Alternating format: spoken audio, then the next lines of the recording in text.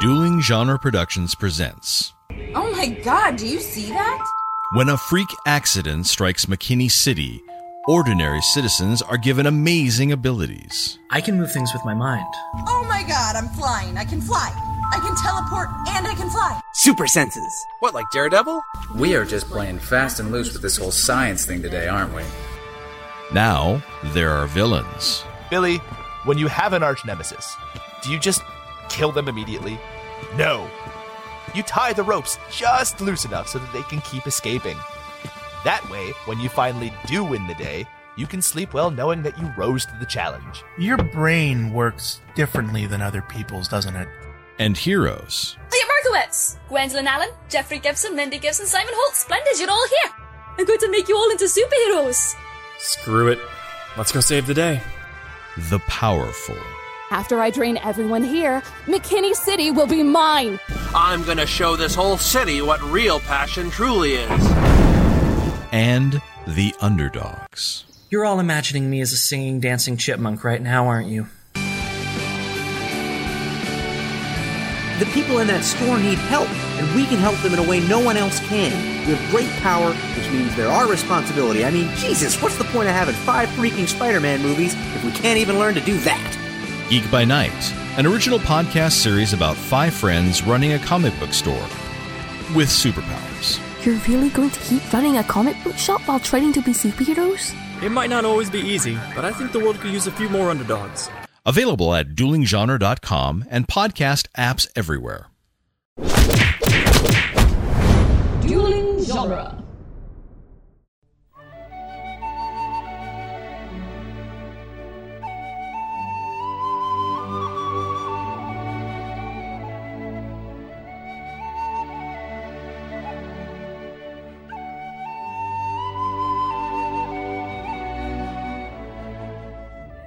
Hello and welcome to Lord of the Rings Minute, the daily podcast where we analyze the movie The Fellowship of the Ring, one epic battle sequence at a time. I'm Cassandra Fredrickson. I'm Norman Mitchell. And joining us today we have Chris O'Connor from Geek by Night and also the upcoming podcast Teenage Mutant Ninja Turtle Minute. Hello. Hi, guys. How are you? I'm good. I'm really glad to be here for the epic battle scenes. I love the epic battle scenes. I wish there were more of them. I think I would be, more exhausted than I already am if there were more epic battle scenes. Well, we have more to come. Yeah. Yep. Oh, Lots. it's so exciting. Lots of them. So today we're going to be talking about minute 186, which starts with Frodo running his way through the woods, picking up from last week, and ends with Pippin jumping out of hiding and looking uphill at whatever's coming at them. Yes. Spoilers, it's a bunch of Uruk-hai. Yes. Whole boatload of orcs.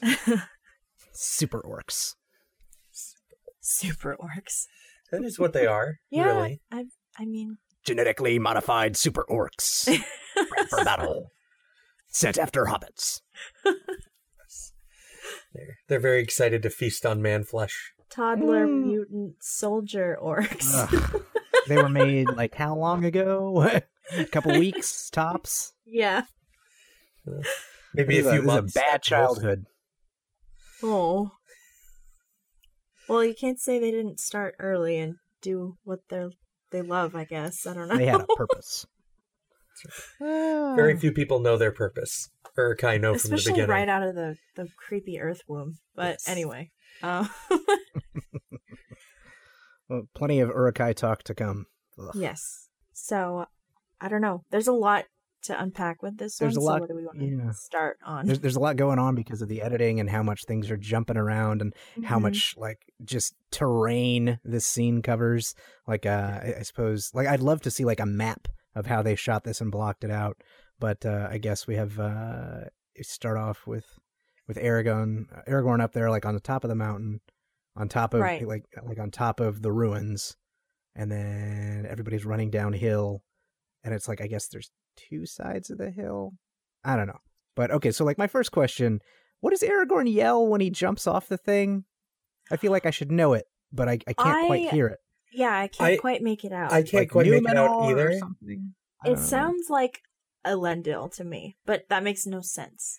You know, every time I hear it, if I'm only half paying attention, it sounds like he shouts, "Have at thee." But that can't be correct either. It's like Shakespeare. Yeah. Like Shakespearean, sword fights. Yeah. Huh. I bite my thumb at you, orc. Right. And then Lurtz bites his thumb off because he's overexcited. But now I want all the Uruk-hai to be in doublets, like the puffy sleeves. With They might as well be for as much good as their armor does. Oh, this is going to be a running theme for the week. I really super duper hate the Uruk-hai gear, like all of it. Well, not all of it. We'll get to the one thing I like later, but for the most part, I hate all their stuff. I mean, it's like great production design, and it looks cool and intimidating.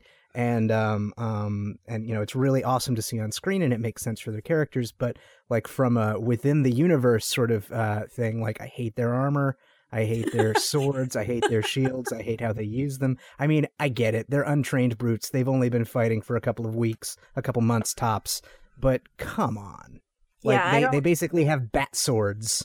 Like I don't understand their swords. Like even the design of them. I've talked about it a little bit before when they're like suiting up and ready to leave Isengard, but I don't understand how those are swords. They intentionally designed them to look ungraceful because they didn't want to shoot a bunch of scenes of like the Uruk-hai having legitimate sword fights.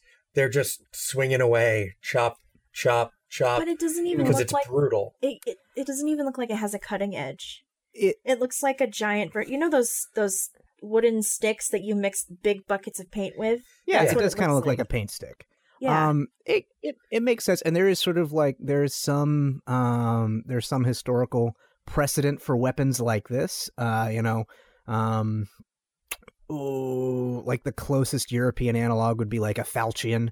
You know, it's like a big sort of heavy sword, although those still have a bit of a point and have a keener edge and tend to be shorter, but it does kind of look like a sort of a fat blade, a fat like sort of cleaver shape. And that kind of makes sense for this. And the sort of hooked back, the spike back, that gives them a little penetrative power, you know, when they're swinging at armored foes or shields. And, you know, they can also pull and hook with that. Although how much they do that, I mean, they don't have much time to train this sort of stuff. So basically, I think like the guiding principle of Uruk-hai combat is, you know, you're big, you're strong, you're fast and scary. Run at them and swing, swing, swing, swing, swing, swing, and they'll probably just die. Probably. Because there's a bunch of there's like. Right? Do you think that their strategy is just like overwhelmed with numbers too? Yeah, because Saruman is just that's what we making see here more in his dirt wombs. That's what we see here in this scene is like I suppose you guys like just I haven't gotten to hear it yet, but like the minute just prior to this where Aragorn like walks out into the field to like meet the onrushing horde and like you know kisses his sword, you know, doing the little salute. Like that should have been a terrible mistake. Right. Like they all rush at him like, you know, as they should, but then they kind of like just sort of break around him like water and he's like swinging around and just cutting them down because he's got 80 years of experience to their couple of weeks. And thankfully, like just before this minute begins, he like, you see him retreat from the field and go into the ruins and start to use the terrain to sort of control the pace of the fight and control how many of them have to fight him at once. But like the Uruk-hai themselves all just kind of like crowd around and charge, and they're like all trying to go up the stairs at once, and nobody thinks to like shoot stuff at him while he's standing on top of the top of the monument. Right, because across this whole battle, we see a single Uruk-hai use a bow. Yeah, like they don't have ranged weapons. Is Lurtz the only one with a ranged weapon? Or the ability to throw rocks like hobbits. Right. Or daggers like Boromir. The dagger doesn't Legolas throw daggers too? Or does he? No, I think he keeps his. Speaking I'm sure at some point he throws. Oh yeah. There's the face stab with the arrow. I love the face stab with the arrow. I remember when I saw that the first time in theaters. I saw all of these in theaters. Like this was my freshman year of college when this movie came out. And I remember watching this scene and just being like over the moon with excitement. It was so good. and just like the creative, the creativity that went into the choreography was really exciting to see. And like Legolas is, using the bow in close quarters and stabbing them in the face with the arrow, which is interesting. Like his arrows they're not very big. They're not very thick, as opposed to what we'll see later. But I guess like elfish craftsmanship, it really is like the finest in all the land, because he's like holding it by the back and he's got like, a foot jutting out that he stabs into the orc's face. And he pulls it back out and it's still in good enough condition to shoot. Granted, it only has to shoot like 2 feet, but it's impressive that the arrow doesn't snap. Yeah. Also, that face stab was apparently Orlando Bloom's idea. Yeah, I heard that in the commentary. And it's really great that they were able to get into it so much and be given free reign to come up with this stuff, and like that Orlando Bloom came up with that. I was like, hey, good job for you, actor. Nice and work. That's creative. And that moment immediately follows Legolas shooting an arrow through one guy. It sticks out of his back enough. Yeah, that'll be referenced later. Walks into him. Yeah, 185. Out the back of the second guy. Yeah, that kind of like, it looked cool in the moment. It's a great thing in the moment. And since the battle like runs so fast and hard, it's the sort of thing that you don't necessarily notice, but when you watch it minute by minute, that shot will be problematic in like Thursday or Wednesday. We'll talk about it when it happens. When we just start seeing Legolas gun down more orcs. Yeah. Oh man, it's so good. So good.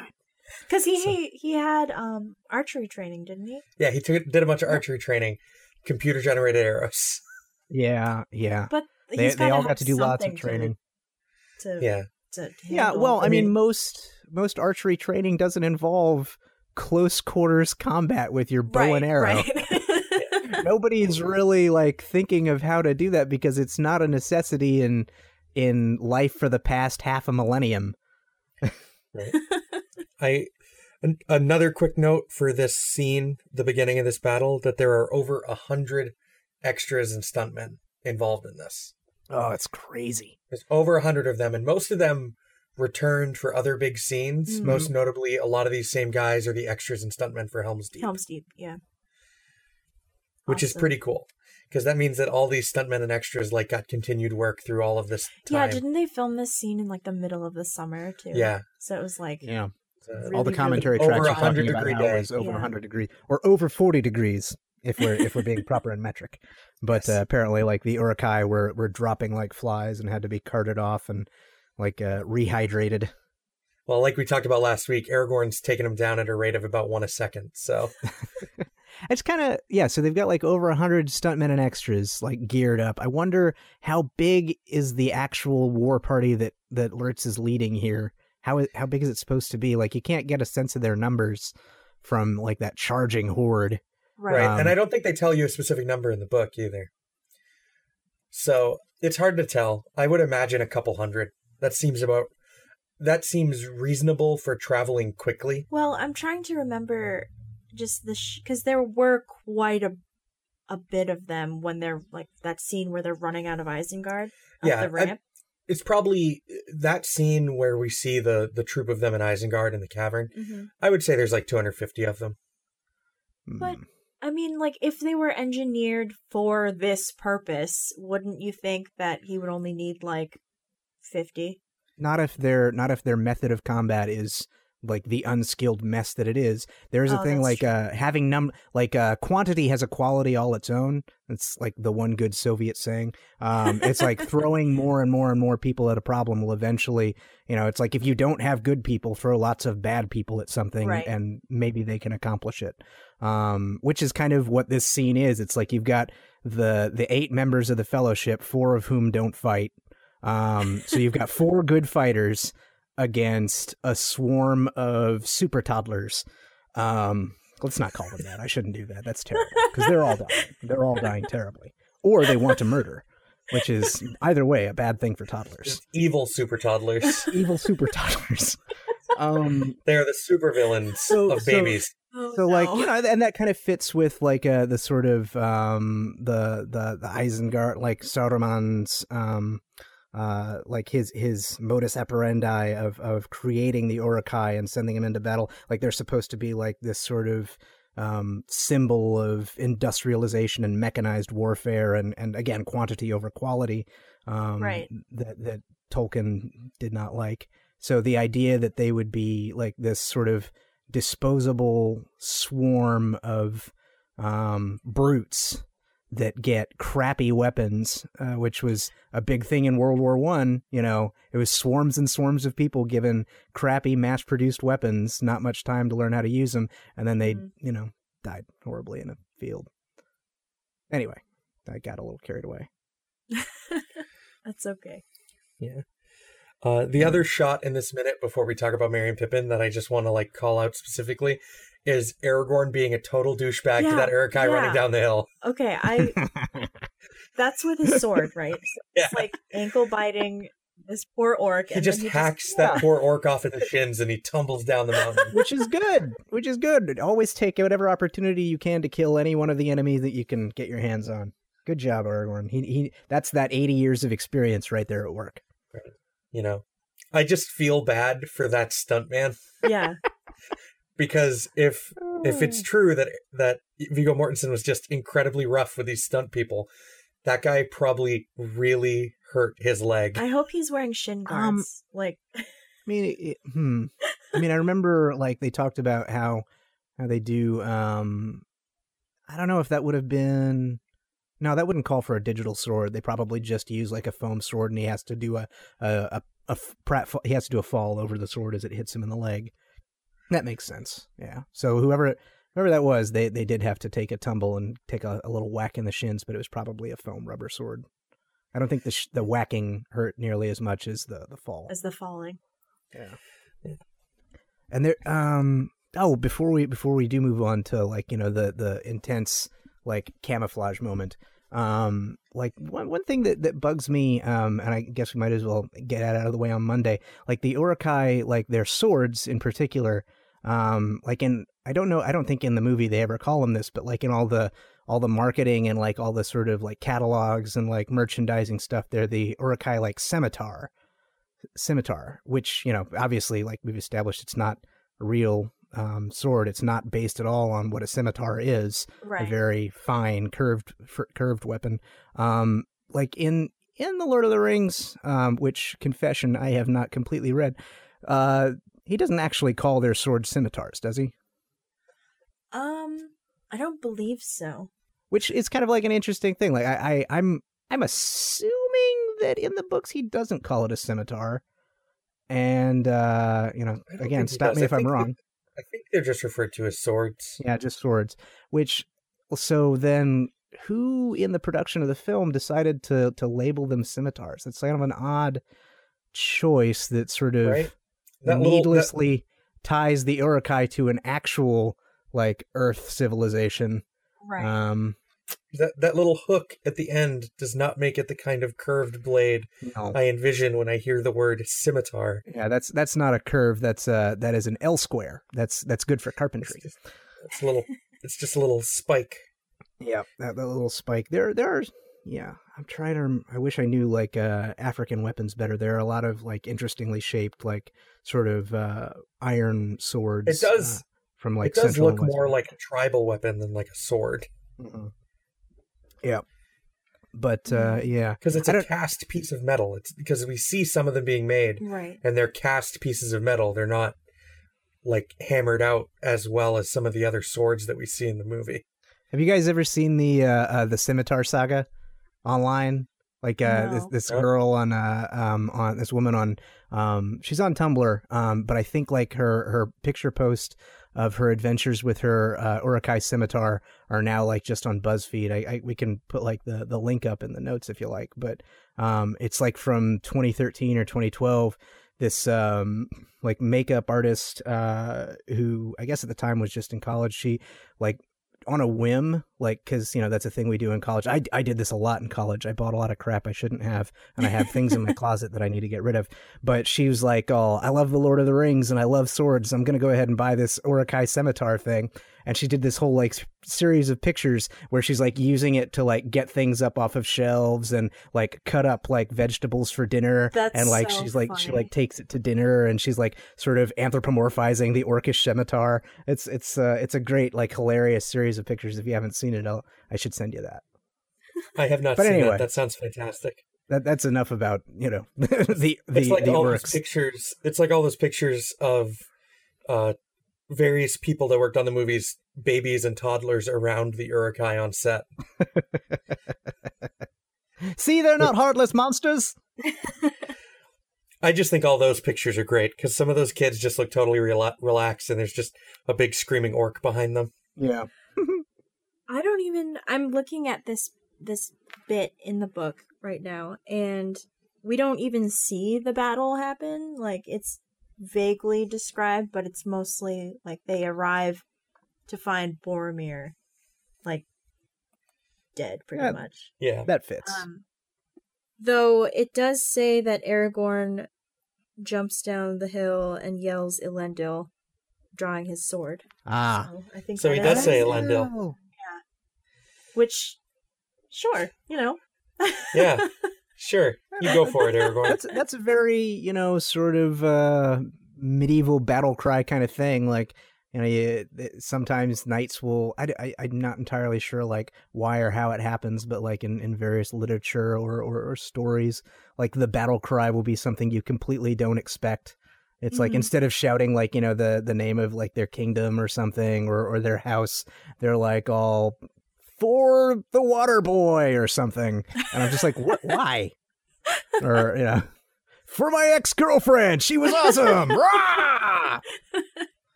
I just think Anyway. it's interesting that he chooses like Elendil. I suppose he is defending Gondorian lands because they are in Gondor officially now. That's true. And Isildur is like not so great Right. because he's the reason they're there in the first place. Elendil was the founding king of the Yeah. Númenorian realms in Middle Earth. Interesting. So yeah. And then we have these nice moments with Merry and Pippin and Frodo. Mm-hmm. Oh, the drama. With all these Uruk-hai, the mighty hunters that they are, just gently walking past Frodo Yeah. while he's not even remotely hidden. Just like shuffling down This the would hill. have been... They do it at Do the not beginning. look around.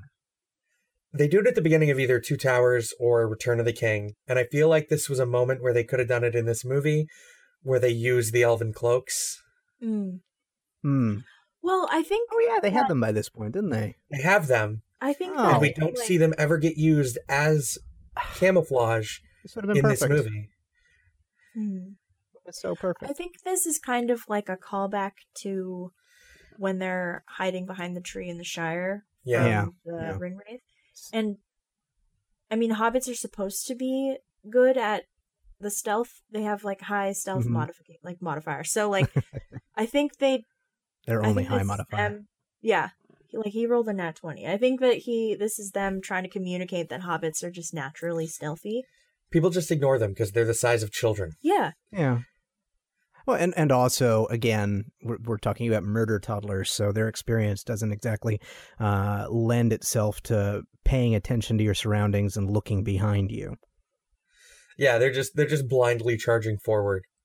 They're Well, just I going to think grab if- the first halfling they find. I think if my leader was yelling "Find the halflings," I would put a little more effort into like looking. Some to of the them right and the probably left. don't even know what those are. Right, they're just like, what's a halfling? Some of those guys are running around and they're just like, find the what? Find the earrings? What? Half of what? Half a loaf of bread? Half? I give you half. I have scimitar.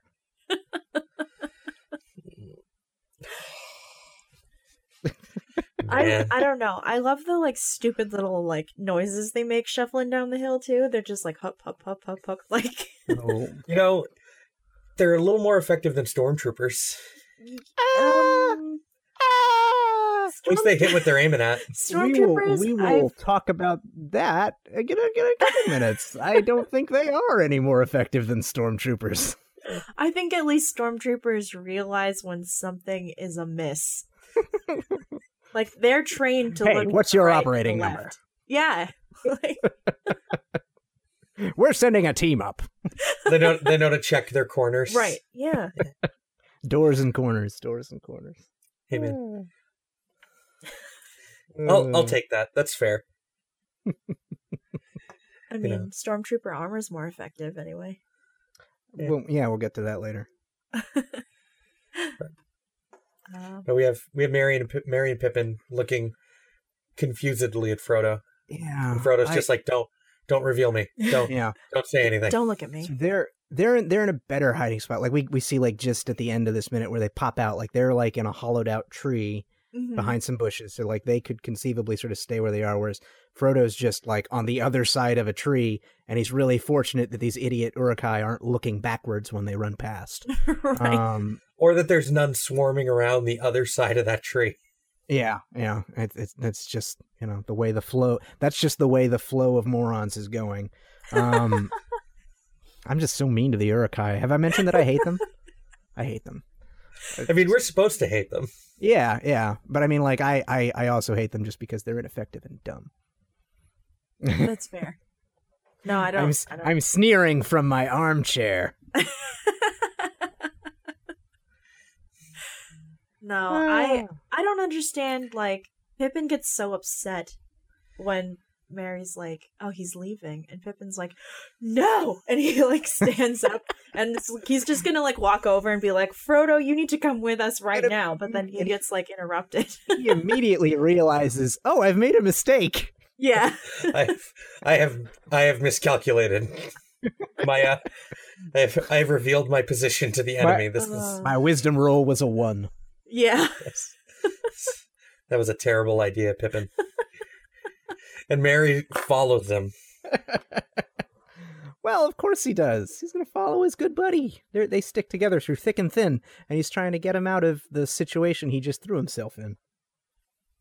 That right there is the definition of their relationship. Yeah. It's just Merry trying to get Pippin out of the problem he created for himself. Oh. Pippin's just trying to do right by Frodo. I know, right? Though, like, they would be able to see the orcs running by them. Yes. Yeah. They know. Did they think that was the last of them? Right. Like, there's so many up at the top of that hill.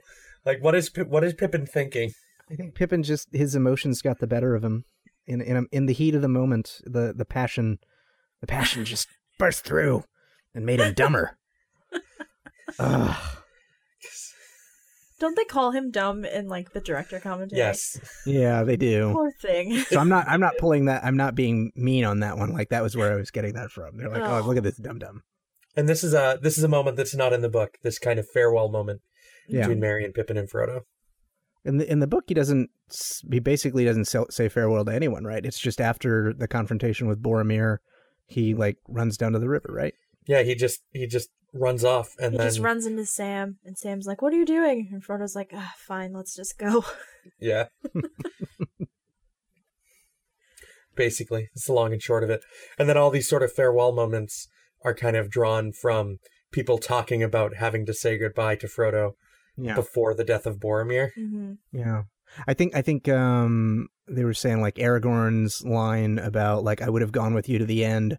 Like, in the book, apparently that's something he says later, like when Frodo's not there, but they were saying that, it works better if he says it to Frodo. And I agree with them on that, which, yeah, you guys probably already said that part. That's okay. That's fine. No, I think that about covers this minute, I think. Yeah, I think. Yeah, it's a good minute.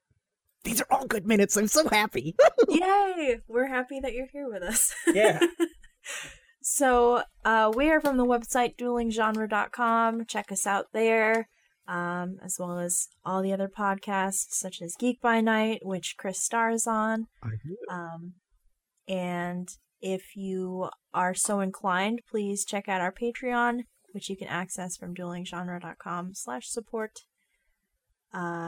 Thank you so much for joining us today. We're really excited to talk more about the hacking and slashing of things with you, Chris. I'm so excited. This is going to be fun. As always, a special thanks to our Patreon associate producers, Leaper182 and Ed Foster. I hope everyone has a great Monday, and we'll be back tomorrow with more battle sequence. Yeah. Bye. Yep. Bye. Kick Monday's butt.